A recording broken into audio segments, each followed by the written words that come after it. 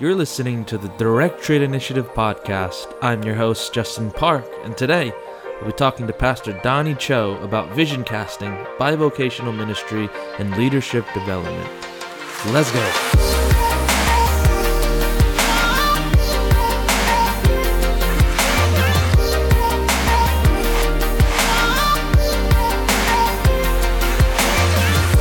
Today I have the privilege of being here with Pastor Donny Cho from Philadelphia at Metro Presbyterian Church. Do you mind just giving a short bio on your family, your ministry, what you love?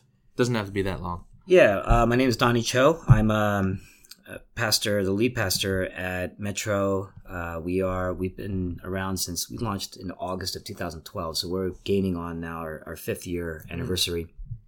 And let's see, I started out really not really involved in ministry at a formal level or vocational level. I came back to Philadelphia in 2003, expecting to attend law school and really just being involved more heavily at the camp ministry that I've been serving in since I was in college. But one thing led to another, and through a series of mentors, encounters, changes, and just even thinking through my vocation as well, I decided not to go to law school. I attended a program called LAMP, which is a PCA founded MDiv equivalent program that started in Florida and made its way here to Philadelphia. Okay. Wow. So that's where I was exposed to a lot of new mentors, and during that process, just came across a couple of men that really invested in my life, and really just because they just wanted to see me grow in ministry, not with anything in particular in mind, but being involved in a church plant in Boston. I was part of City Life Church, pastored by Stephen up there. It was a PCA church up there. I just wanted to get more involved in church planting. Next thing I know, I prayed through a call to ministry, spoke to a few mentors, and Metro was born. And that was in 2012. So this whole journey, I grew up single parent home for the bulk of my life. And I think, I don't know if that's what had something to do with it, but God had kind of used that to maybe teach me to think more unorthodox in some ways. So through the different career turns and ministry turns, having been educated in Boston and coming back down to Philly as a home, which is what I always intended to do, Metro, now look back, it's like the perfect fit and what I'm doing today, and just really grateful for that. Okay. Something about your family, your wife? Yep. Oh yeah, my wife is a physical therapist in Philadelphia. She's born in Philadelphia, raised in Philadelphia, educated in Philadelphia. She went to Penn, and then from there, grad school, I believe, at Temple for her physical therapy doctorate. And then from there, she's been serving and working in the city ever since. We met actually at a ski trip while I was still in Boston through some mutual friends. And our friendship kind of took off. She got really involved in some of the ministries I've been involved with, and vice versa. And we got married in 2010. So it's been an amazing ride, and doing church planning together in many ways as a partner and a friend, and just as the love of my life. It's been awesome. So one of the main things I wanted to talk to you about was bivocational ministry. That's something that I don't know that many pastors doing it, or doing it well at least, but I see the ministry thriving. Job, I'm assuming things are going really well.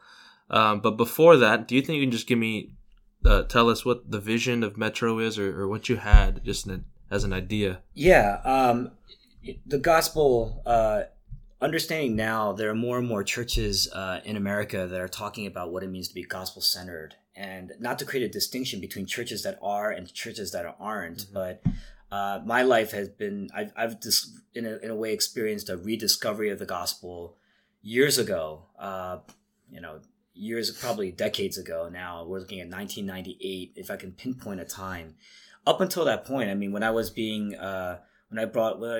came under care in the PCA, one of the things that they ask you when you first come into care is your Christian, your narrative, how you came to Christ. And one of the questions that they asked was when you became a Christian. And I said, well, if you asked me that years ago, it would be very easy. I could tell you that I probably came to the Lord at some point around when I was 9 years old.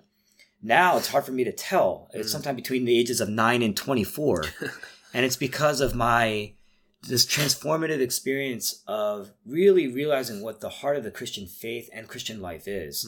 Now, Metro is founded on the gospel, and our ministry, we believe that the inside of the cabinet, everything that we do in our inner workings is the same as the outside of the cabinet, which is what people see. And so our overt preaching and worship style, our teaching, our discipleship that's overt is really just a reflection of everything that we believe as a team of leaders on the inside and what we value on the inside. So we're a core values-based ministry.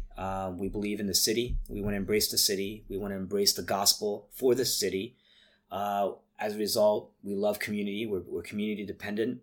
We want to be more than just one church. I believe that when I first came into church planting, it wouldn't make sense to just have one. We need a network of churches that are partnered together, founded in the city.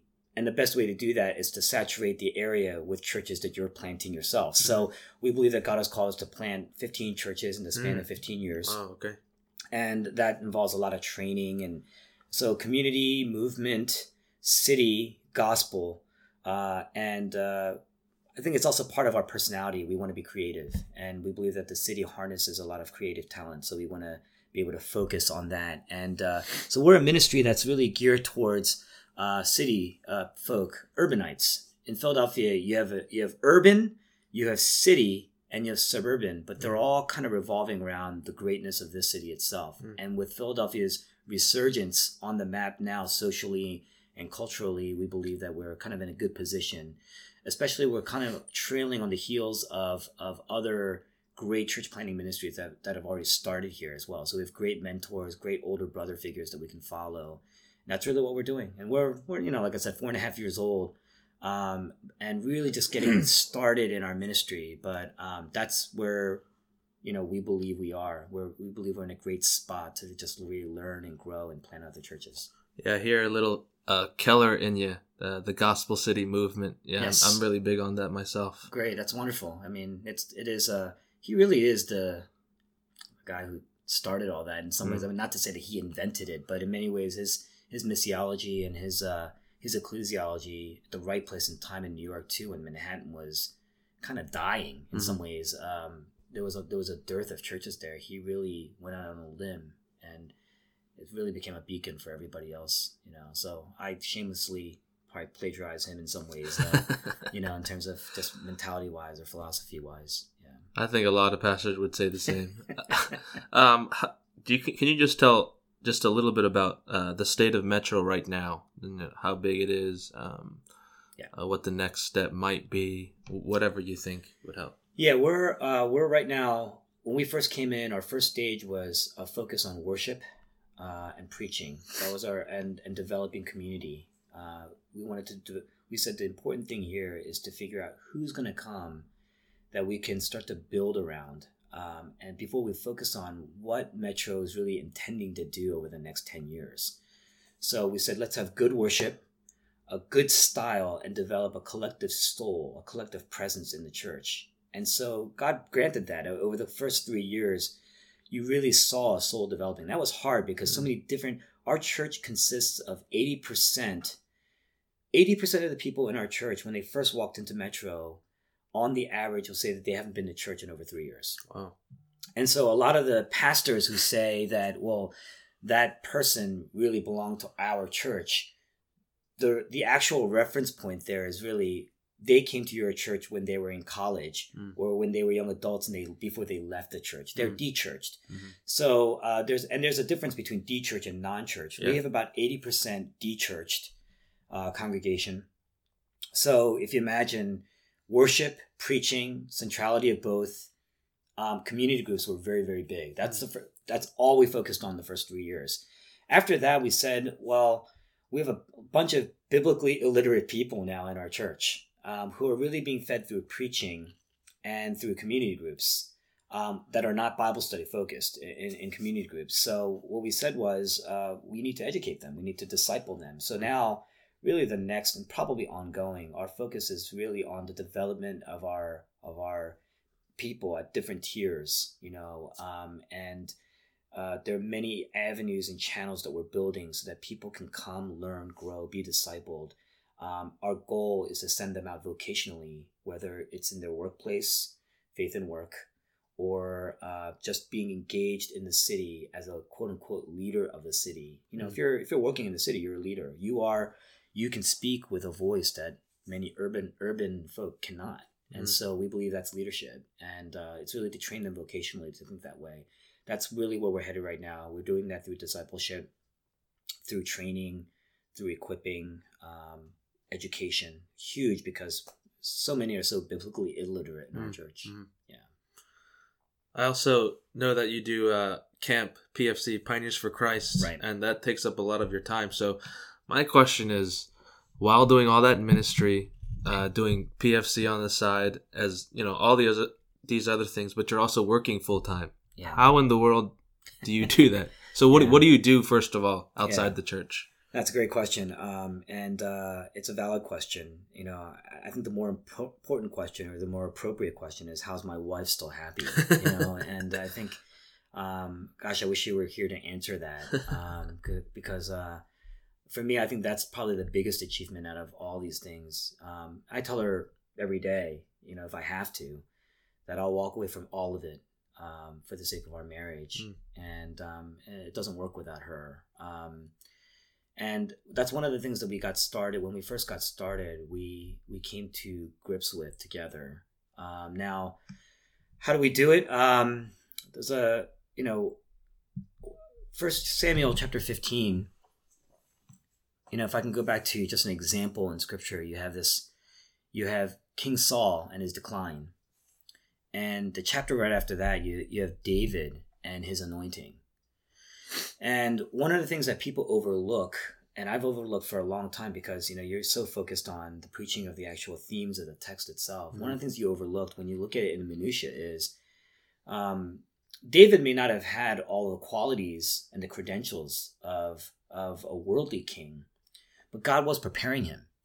And, this is something that we look for as leaders. We look for the Davids. Samuel, he was so focused on the Eliabs, the Shammas of the family, and they look kingly. In fact, what he says, I believe, in 1 Samuel 16, when he looked at Eliab, he said that he pretty much uttered the same words that he uttered when he looked at Saul.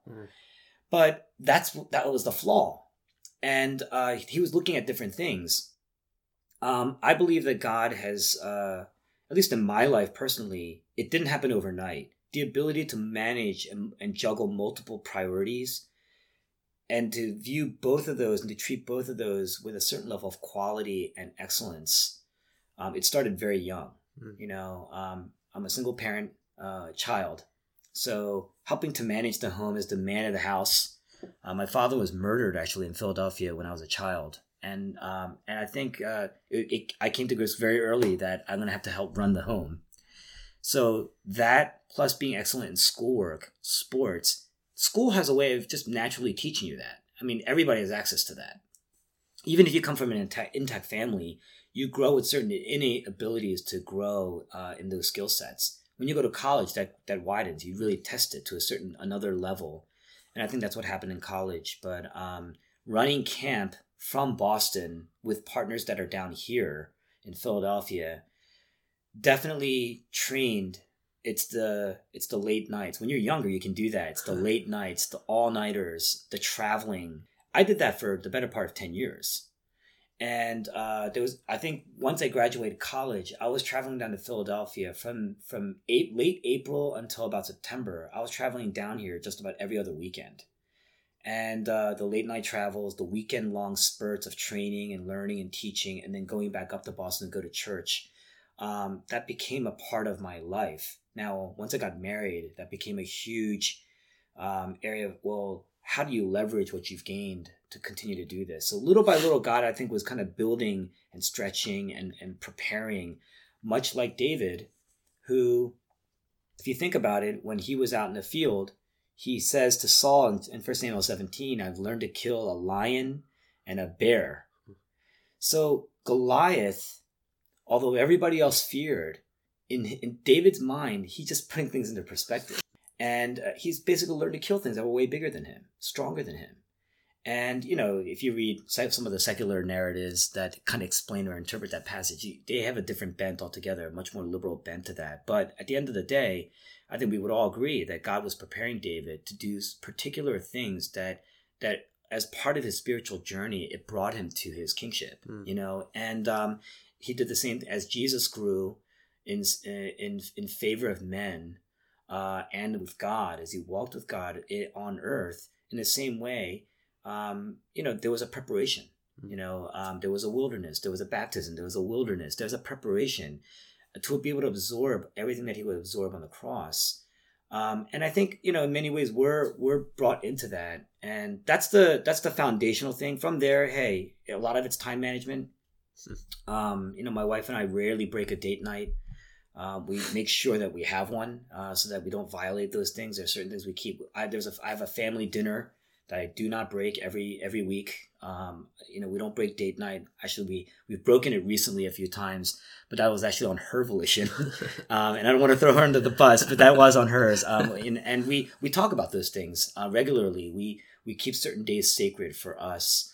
There are certain days just to keep sane that we reserve just for the closest friends, and we get together weekly with that in mind. And then the rest of it is, you're spending nights meeting, and you spend part of your day, the way my day is organized, working with my client as well.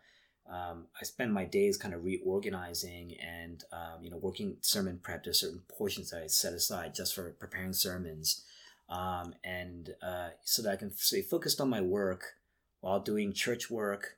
And then we spend a lot of time meeting with people afterwards. And my wife is very engaged in that too. So it's really a holistic thing. Once camp comes in, at the end of the day, none of this stuff happens without a team. I have a wonderful team at PFC, a wonderful team at Metro. And if that team was not established in the early years of that first 3 years, in that soul presence period, I wouldn't be able to keep doing what we're doing right now. So all those things kind of play hand in hand, and God uses it. It's a long-winded answer, but that's pretty much where it goes. Yeah. So you work in consulting. I heard you say something about a client. Yep. Constantly meeting with people as well. Yeah, I've serviced, probably 3 of the major industries in Philadelphia. In the Philadelphia area, you have pharmaceutical, finance, and publishing. Those are the 3 major industries. Pharmaceutical probably by far the biggest, and all the offshoots that come with that. And I've basically been, I was part of Johnson & Johnson for over 10 years now. And I'll be a senior manager at Johnson & Johnson, going forward. And part of what God has provided there is a stable income, so I don't have to rely on church during very volatile years for a salary to be able to take care of my family. And that responsibility. So it's important to be excellent at your work, not just because of what it provides, but theologically because of what it represents and what it is. It's God using us to be creators, and to really be able to be satisfied. What the Sabbath is to work 6 days, and then to be satisfied with what God has created, what God has done through you. And you really experience that at work. And I have a heart for people who are working for that purpose, because I know the struggles. Work is cursed. I mean, what are the 3 things that were cursed? When the 3 things that existed before sin ever even entered the world was work, family, and rest. And all 3, after the curse, after the fall, you see those things broken. And so those 3 areas are really primary foci at Metro in terms of our ministry to people. For us, just being able to juggle all those things, to be able to manage all that, to be able to focus on being excellent in those things, in teaching as well as in the workplace. As a consultant, 8 hours a day, 10 hours a day, I'm focused on things that have nothing tangibly to do with ministry, but you're still a church planner there. You're still developing relationships, and you're still building good relationships. You have to be a witness as a Christian. All those things you're inherently learning. So I think in many ways, being a bivocational minister, God has used my bivocational status to always be on my toes and dialoguing with people who are de-churched or non-believers. And that has only helped me. I don't see that as a detriment at all. You kind of mentioned already some pros and cons of bivocational ministry, but anything in particular that you haven't yet mentioned? Maybe the pros first and the cons.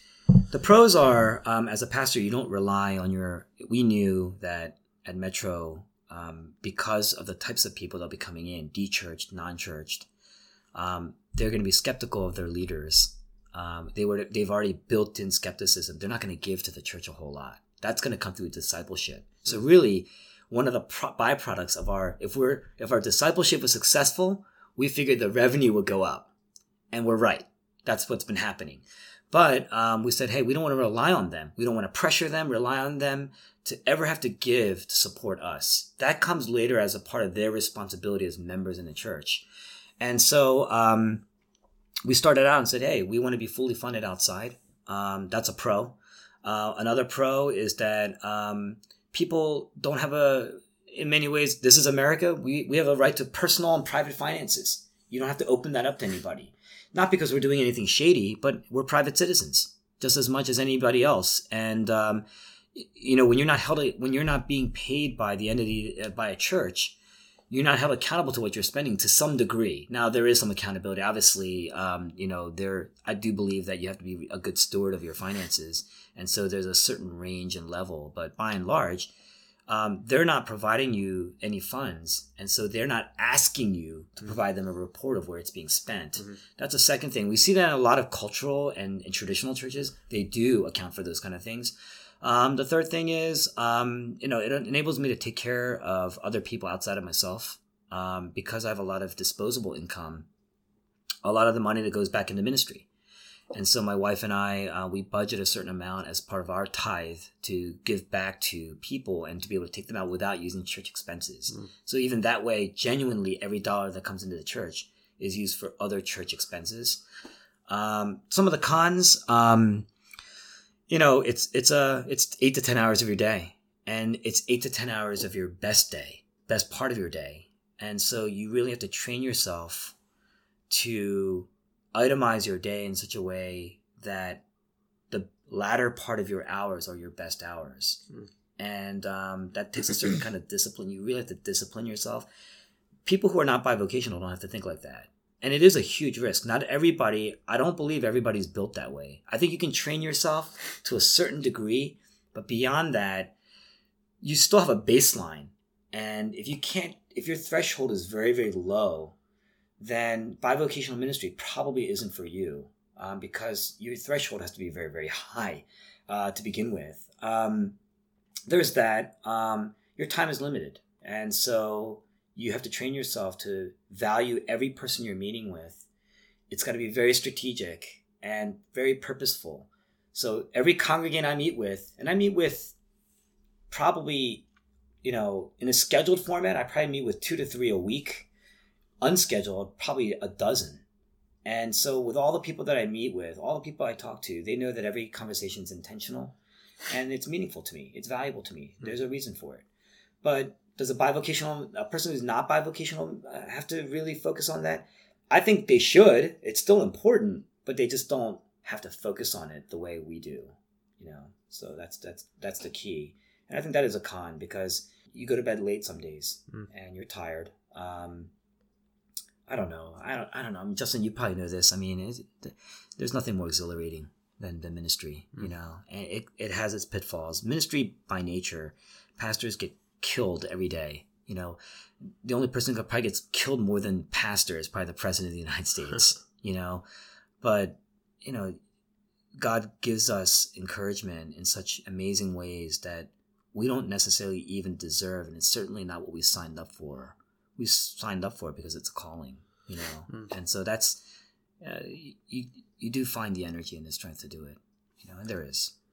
So in that line of thought, would you encourage all pastors to try it out, or you kind of talking about it before, or does it take a specific type of person to do it? Yeah, great question. When I was at I have the privilege of being a part of a panel discussion every year at Westminster Seminary, and that question comes up every year when I'm part of that panel. And my answer to that is, I think everybody should be open to trying it, because some of the other benefits is you get to connect with your congregation in ways that somebody who is not bivocational will never be able to connect.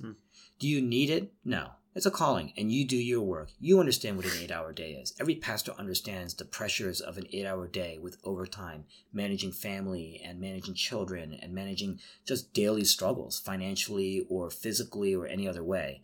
So you don't need it.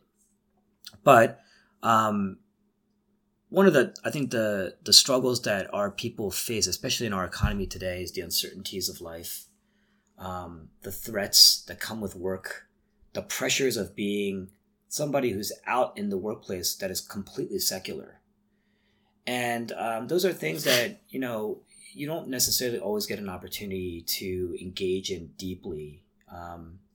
Even if you, as a pastor, are engaging with non-believers every day, it's different. It's a different experience. And I can speak to that because I think very few people can speak as authoritatively in terms of the actual experience than when you're engaging day to day, every hour with a non-believer. Learning to develop a compassion, language, a voice, a way of speaking to people. Those are all very important. I do encourage it. It'll also help with the fundraising. Now, I don't think it should take the place of fundraising. I still raise funds. And it's important to do that because eventually you have to walk away from it. Now you don't have to walk away from it. There are people who are tent makers for the rest of their lives.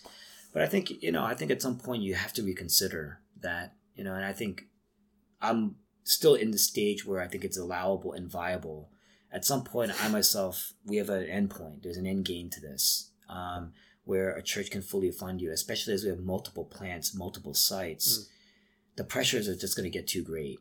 And it's going to suck more and more of your time. You're not going to be able to focus on your work as well with the kind of quality that's demanded of you. Is there one type of person?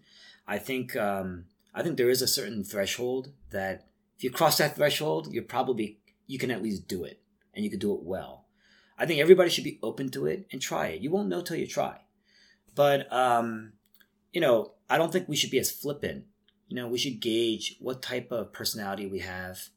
One of the primary criticisms I hear about pastors who are not, I guess basically the easy way to say it is, culturally Korean pastors, culturally Asian. We could look and act and grow up in the States and yet still be culturally Korean or culturally part of our own culture.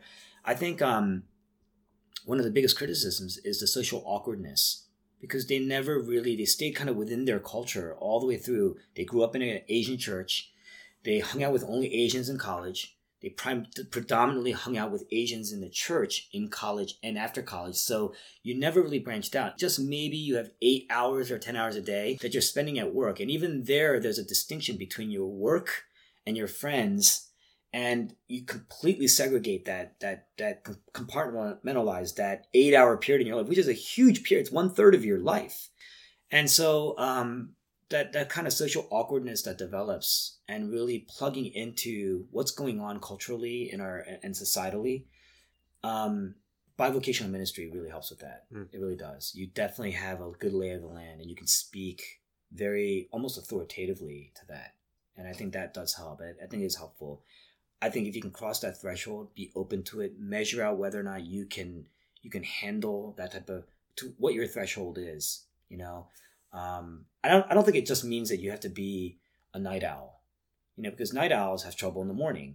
You have to be kind of both, but you don't have to be one or the other. It's a matter of training, having a certain threshold where I can handle up to a certain point. It's probably more than the average person, and then from there, testing your limits and training yourself. Everything where we are is training.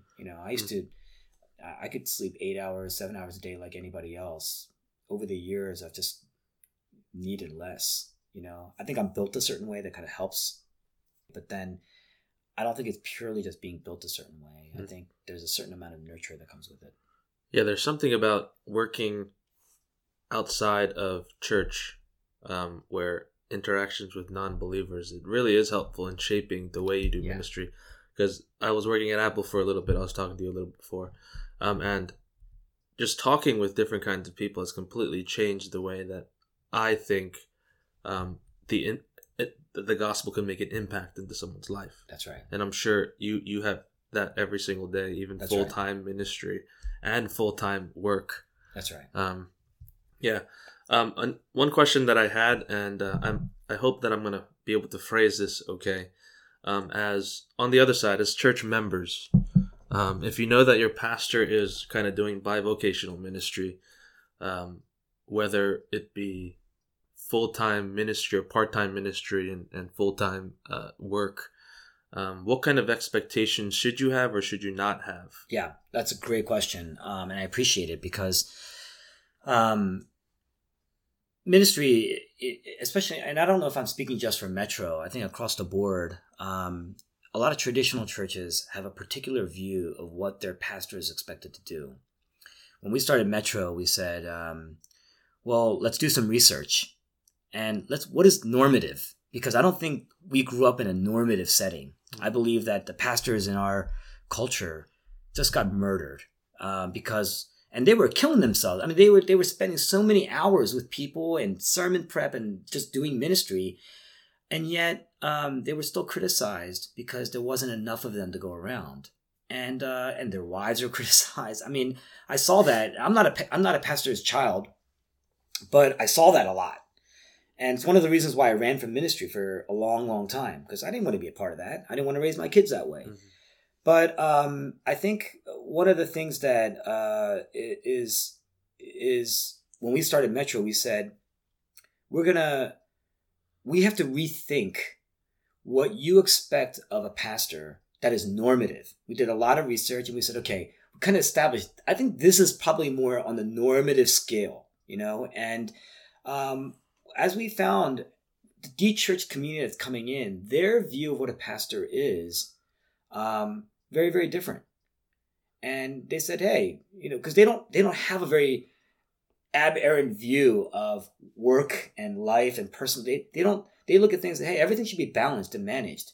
Why should your life be any different? And our lay leadership team is about 33, 34 people.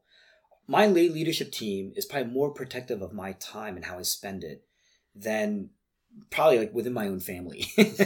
They're very, very careful because they understand, not just because I'm bivocational, which as a pastor, it in many ways is no different than them. They would be upset if their boss called them in the middle of the night, expecting something of them to drop everything and go and see them. And in the same way, they have the same type of, hey, here, I think we have some more normative expectations of you, culturally normative. They're not Asian-based thinkers, so their expectations, and they're not traditional thinkers. I want to say it's much more progressive in their view of, hey, this is the space that you should have, and we should be giving you private space. We should be giving you private time. You should be able to go on date nights and enjoy vacations and study breaks and study weeks. And so I think it's more the bridge between what is traditional and cultural versus what is now progressive and mainstream. And I think we kind of bridge that in some ways.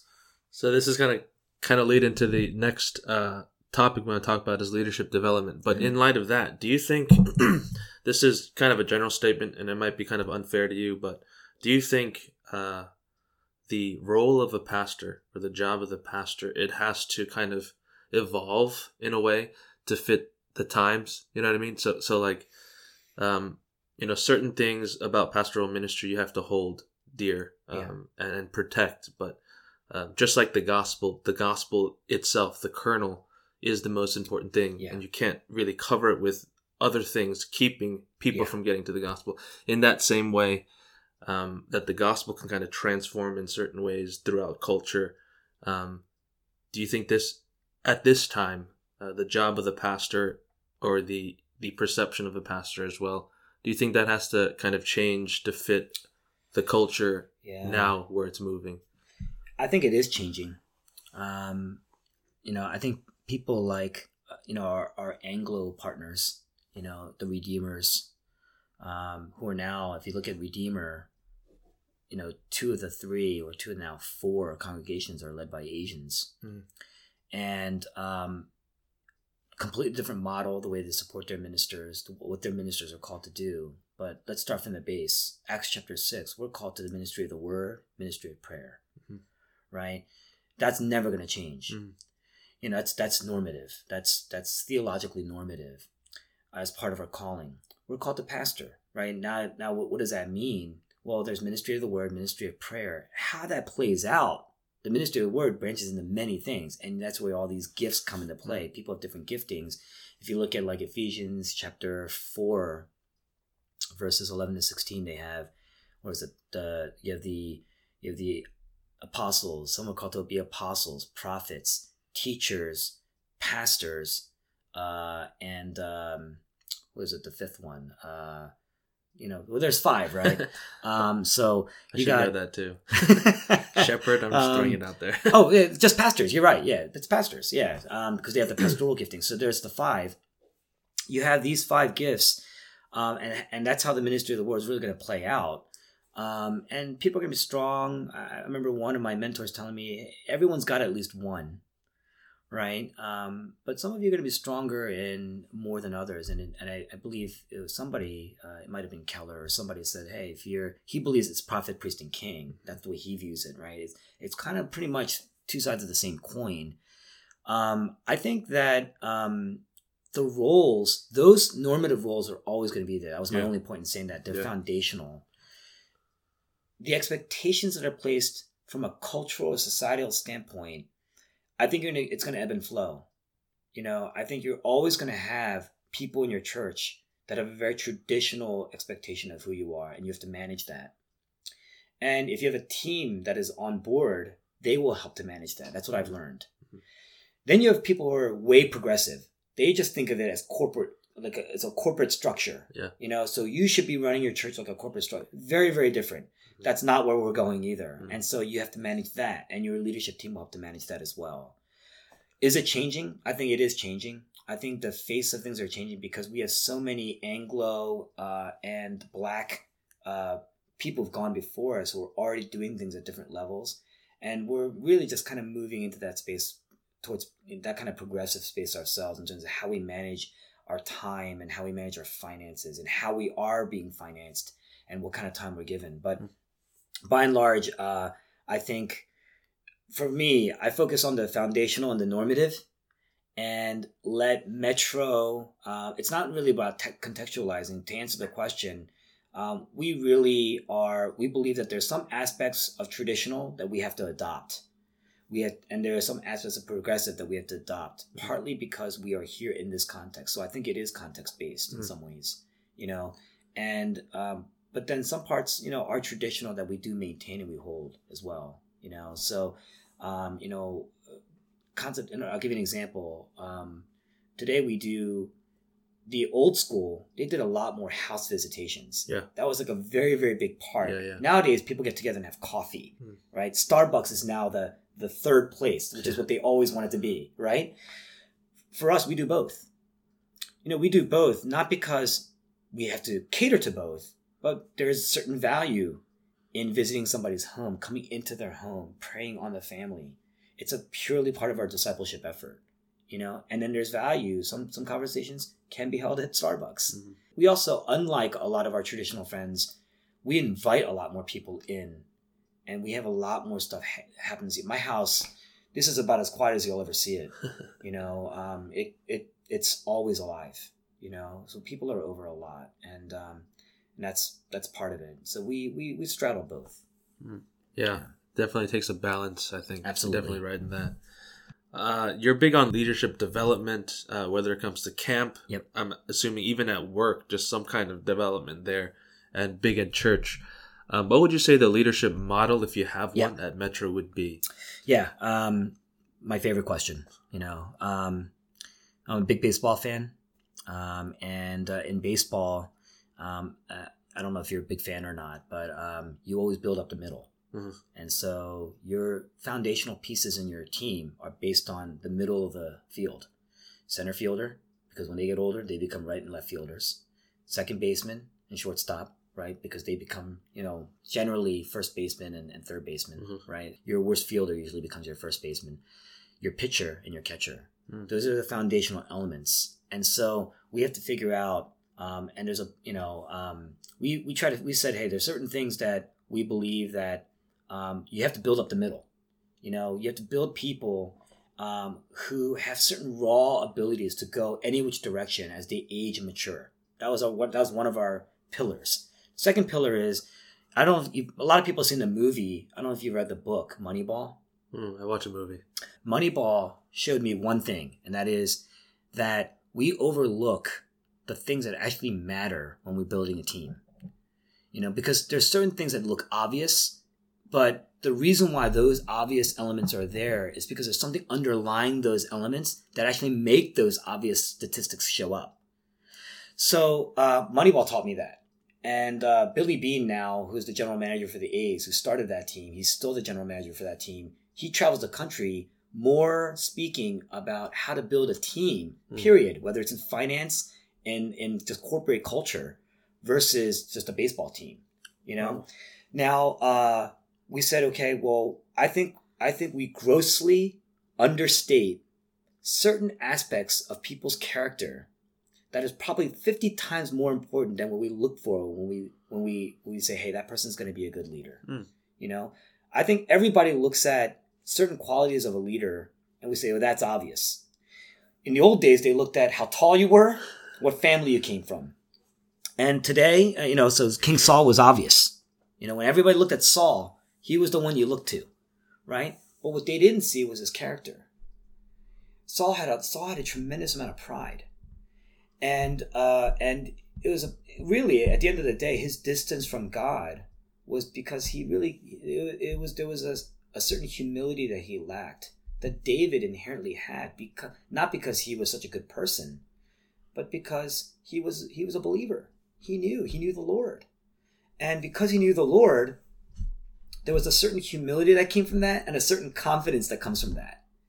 And what I find is that when you look at just worldly equality, we look at a lot. When we look at when you look at leaders in the church, we still gauge them based on things that most of my friends at corporate will look for when they hire their directors.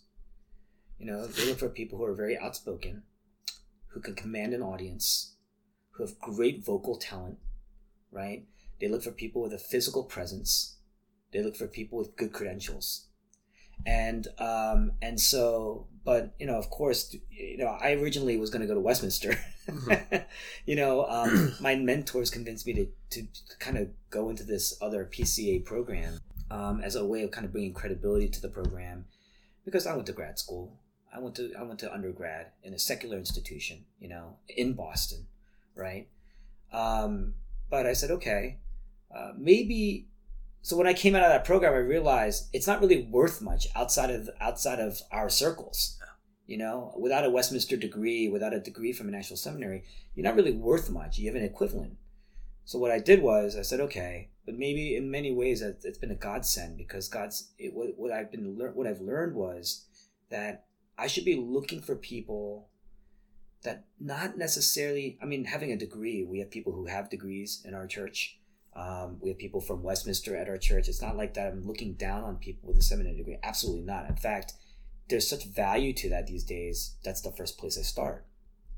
But it's when I listen to their story, I'm looking for certain things that most people assume, or hope for because they see the credentials. I'm not as blinded by the credentials. I just kind of built that way over the course of time through experience. I've seen a lot of talented people who aren't very good assets in the church because they start out great, but at the end of the day, they're built on pride and they just lack a certain humility, and they're so insecure they lack a certain confidence. And it's the gospel. And so, what is true kingliness? John chapter 12, triumphal entry of Christ. You have the king seated on a donkey's colt.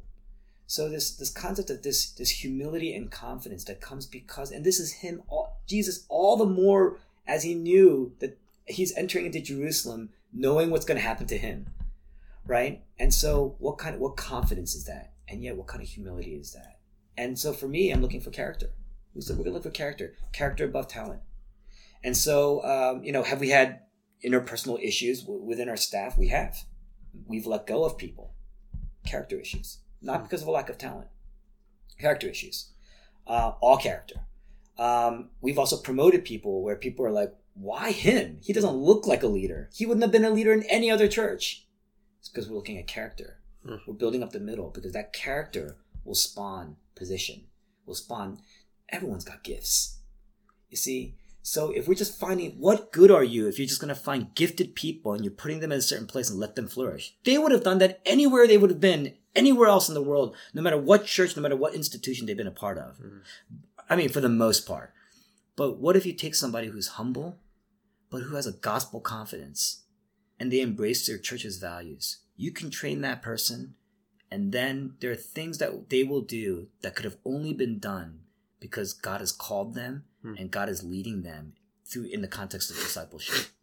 And I find that way more powerful and transforming.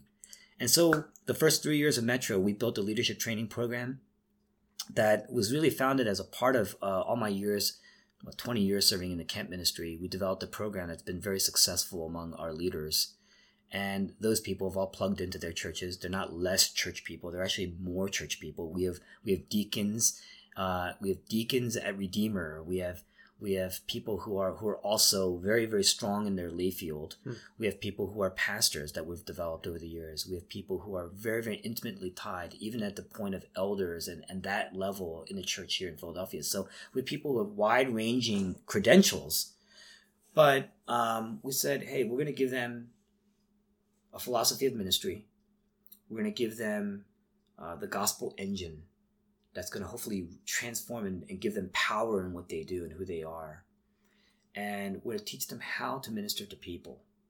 And then we're just going to walk with them over the course of years. Let's walk with them. Let's say if they stay with us, it's going to be 1 year, leading to 2 years, leading to 5 years, 10 years. And now I think, and then the irony is that I actually refused to invite any of them to join our original launch team because I didn't want Metro to be viewed as a camp church. Because I was so intimately tied to that under ministry. I mean, some people probably still think it is because a lot of those guys during the second wave of people coming into our church, I invited them then. But those guys, some of those guys I've been walking with since they were 7. Wow. A lot of them I didn't start getting to know really deeply and intimately until they were in their teens, late teens, like 17, 18, since college. And, now when I look at our worship director, I met him in 2007, long before Metro was even conceived. And, we actually joked around the other day and said, this is our 10th year, technically, serving together in ministry. I met him at a KFC in Pennsauken, New Jersey. We said, we're going to actually go back there and have a date together because it's just kind of relive when we first met each other. But he was a very different person when I met him, and that's the whole story. The crux of the story is that they all are. And the surprise is who he is to me today is so different than what I ever thought he would be when I just looked at talent, or just a raw person. And that's the beauty of it. And Trellis and the Vine, Tony Payne and Colin Marshall, those guys, when they wrote that book, they explicate a lot of the stuff that we're already doing. And it's all about, hey, what if church was all about, instead of finding people to fill roles, we develop people and we build those roles around them, and then we just continue to walk with them. So as they grow, the role and everything that they do will grow. And they're really just an outpost of your church. We have 30-some people in the lay field doing that right now. So it's not a wonder that Metro as a congregation has kind of grown. And my biggest fear was, how do we maintain our collective soul when now people who aren't part of the original launch team are becoming leaders? Well, it's because they've been discipled. They're growing. And discipleship not as like formal Gamaliel and the Apostle Paul kind of discipleship, or Socrates, Plato, but more discipleship in terms of, I'm walking with you every day, every week. I'm walking with you. Some people need more than others, non-Christian to Christian. We have heroin addicts that are now leaders in our addictions ministry, Wow. And it's an amazing transformation, and so I think the beauty of that is just day-to-day walking. They're living with us. They're living with leaders and they've become leaders themselves. And in that process, so I can't really take credit for it. It's really a philosophy of ministry that people adopted, and our leaders are now doing that. and propagating that as an organic part of just them living out their faith, And what am I doing? Well, I'm giving them basic training. There's certain aspects of training that are required among all leaders in our church because it's the engine. That's the gospel engine that we're giving and imparting. And we need to make sure we're all on the same page there. And then from there, there's second tier education that you can grow. The skills come last. All the skills is just all part of part. So instead of telling somebody, hey, you're good at, I'll give you an example. Hey, you're good at building a website. Can you build our website? That's your role. Instead of doing that, it's, I need a website. But the thing is, I'm going to put that aside for a couple of years. I'm going to walk with you, grow you. You're going to become a Christian. As you become a Christian, you're going to become my friend. I'm going to continue to help you grow in faith. The ministry of the word is what? The Bible is all sufficient for faith and life, right? It is infallible in faith and life. Well, I'm going to grow you in the word, teach you scripture. As you grow in faith, life circumstances come into play. I'm going to see you in situ in all those circumstances, teach you the philosophical framework by which we live our lives in ministry, and also the transformative framework of the gospel and how it pertains to your life. So that if you can have a basic understanding of these things, you should be able to apply it to most things in your life. What is the religious way of looking at it? What is the irreligious way of looking at things? What is the third way, as David Powlison would say at Westminster, right? Or at CCEF? What is the third way of looking at life? Through the lens of scripture, by the gospel. And then from there, as they're trained to do that, they are already now bringing people in their lives, and it just continues. And so your lineage, NFL, right? You have one head coach who spawns like 1 million assistant coaches who are all stellar in the same philosophy, right? We're doing the same thing here. We're propagating that, and this continues. And now it's starting to interweave because people are touching multiple people. They're crossing over. And so you're not just hearing one voice, you're hearing multiple voices. And it's a dynamic. That's what makes it dynamic, And the best type of community, the most dynamic community is reflective of the gospel because God himself is community. And so the best way to understand scripture and to understand God, I'm not saying looking at it as a democracy, but to see different voices all speaking in a line with the different dimensions of the gospel really becoming an emphasis to become one church. That's what makes it awesome. It's also what makes it tiring. It's also what makes it difficult because that can bring lots of dangers and risks with it. So our goal as pastors is to make sure that it's centralized, so that, hey, we don't want any poor theology entering in. We don't want it to driving those things. We're constantly championing our values and the gospel in that. So, we're Keller in Center Church, in the book Center Church, says that our theology and our doctrines are essential because they serve as the operating system on which all the middleware and upper applications are based. And we are 100% aligned to that, As younger pastors and leaders, of course, we're not finished products yet. I don't think anyone's a finished product until we're glorified. But as an older guy, talking to a younger guy, what can you probably say that we should desire to develop first? Because usually pastors, it's I need to get my preaching better. I need to get my teaching or counseling better. But what are some things that we should first and foremost look at as the foundation, besides our love for the gospel, of course? Yeah. So inherent, if we're saying, let's make the assumption that the gospel is central to this person. I think from a personal standpoint, developing a philosophy of ministry, and that comes through, I think, mentoring. You have to see positive and negative examples to really develop your own philosophy. And if you're just in positive, you can become very dogmatic.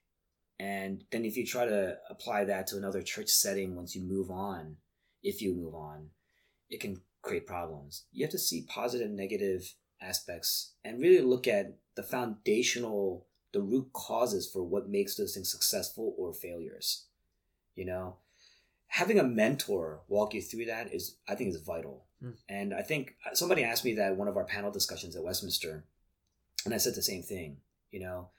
You can't rely on yourself Number one, you have clouded vision. Why? Because you have different idols. You have different sin patterns. You have just indwelling sin prevents you from always seeing everything clearly.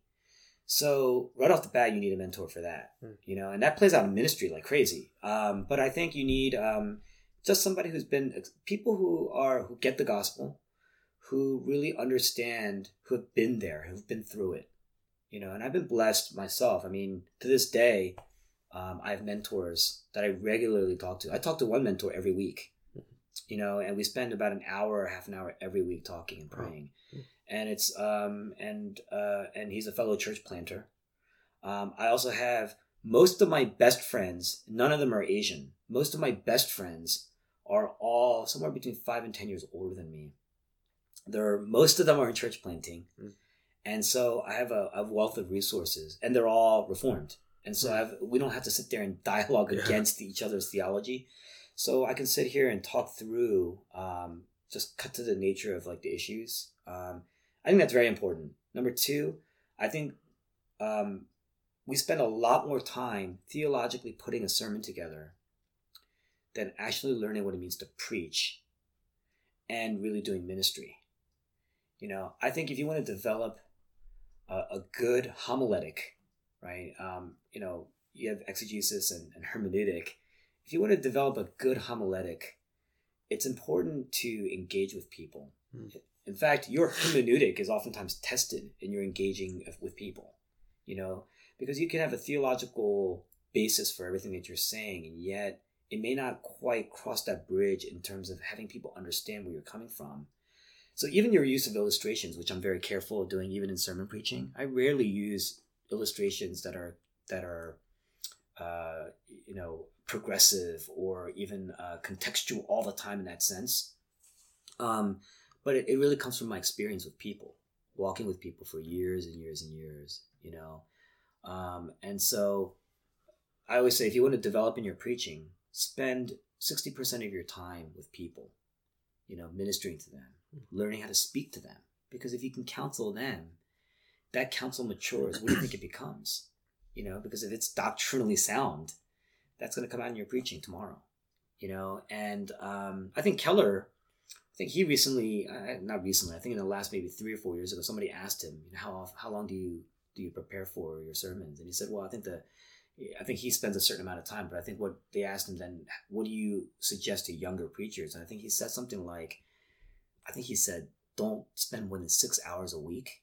I don't even think he did that, but spend that time doing ministry. And I think there's wisdom in that, because as you get older, you get more time to spend sitting, contemplating, meditating on scripture, and to be able to teach effectively. You want to build a base when you're young, walking with people, so that you understand who you're speaking with and who you're speaking to. And your counsel naturally, it's just more organic, because your counsel is going to be every day, So I think mentoring, developing a philosophy of ministry, applying that in ministry, engaging with people, and having that play out in your preaching. We said when we first came in, we have to have solid preaching. Well, that was a challenge, because I've never preached consistently. I don't think I preached more than a month at a time, consistently. And then all of a sudden I'm doing it every week. And so, and I didn't like it in the beginning. I think my first 2 years I struggled with the laborious nature of spending 15 hours a week on a sermon, while juggling all these other things. Especially, it's existential, because like 40 minutes later, it's over. And you got to do it all over again, But it became more enjoyable when I was engaging with the people. As I start to get to know our people, and my philosophy of ministry was either affirmed or slightly adjusting, the preaching became a lot easier, and more enjoyable. And hopefully it's reflective of that. I think those are the big things. And then, I think we tend to neglect family in the midst of all that. And far be it from me to say you can't neglect family. I think that's a big part of your practical theology, is if your functional theology is lived out in family. And so my presence in my family, my active presence in my family, whether it's someone as young as I have 2 nephews, all the way to my wife and my mother and my in-laws, they all have to play well together, and managing that is probably, your ability to do that and not make excuses because of ministry all the time or because of work all the time. It all plays a factor. Your view of faith and work, your theology of work, your theology of family, all these kind of things will play a factor as you build your counsel and build a church. Lastly, I think Jim Collins, who wrote a book called Good to Great, he wrote a book called Good to Great. His prequel to that book was called Built to Last. But Good to Great, he always says he should have written first. He's a Stanford professor. He's also for their management program.